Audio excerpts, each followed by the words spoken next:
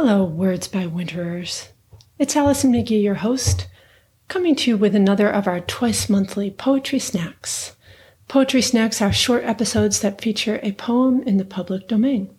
Public domain poems are usually poems written a long time ago, whose copyrights have expired and they are free to be used by anyone.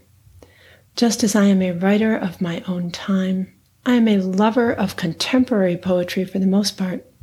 But that does not mean I cannot appreciate poems from before my time. It doesn't mean that I can't appreciate the rhythm and meter and rhyme that many public domain poems contain. Let it not be said that I am a contemporary poetry snob, even though I kind of am.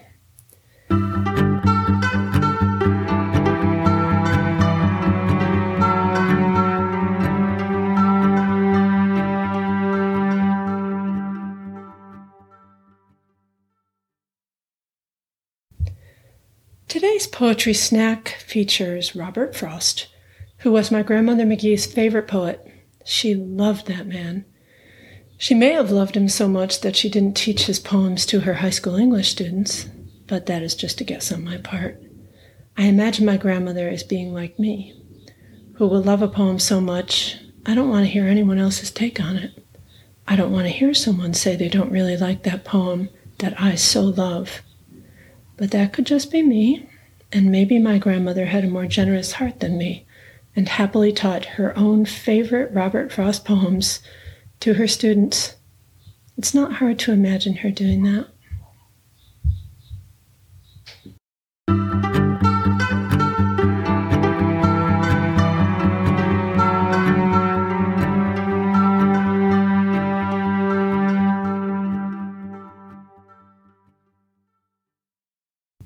Here's the poem for you. Acquainted with the Night by Robert Frost. I have been one acquainted with the night. I have walked out in rain and back in rain. I have outwalked the furthest city light. I have looked down the saddest city lane. I have passed by the watchman on his beat and dropped my eyes, unwilling to explain. I have stood still and stopped the sound of feet, when far away an interrupted cry came over houses from another street, but not to call me back or say goodbye. And further still at an unearthly height, O luminary clock against the sky, proclaimed the time was neither wrong nor right. I have been one acquainted with the night.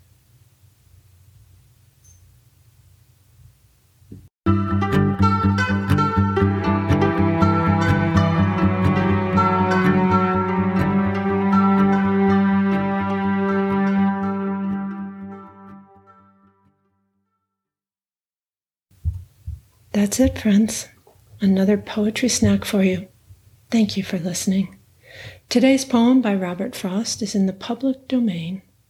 You know how to reach us here at wordsbywinterpodcast@gmail.com. Our door and our inbox are always open to you. Words by Winter. Conversations, reflections, and poems about the passages of life.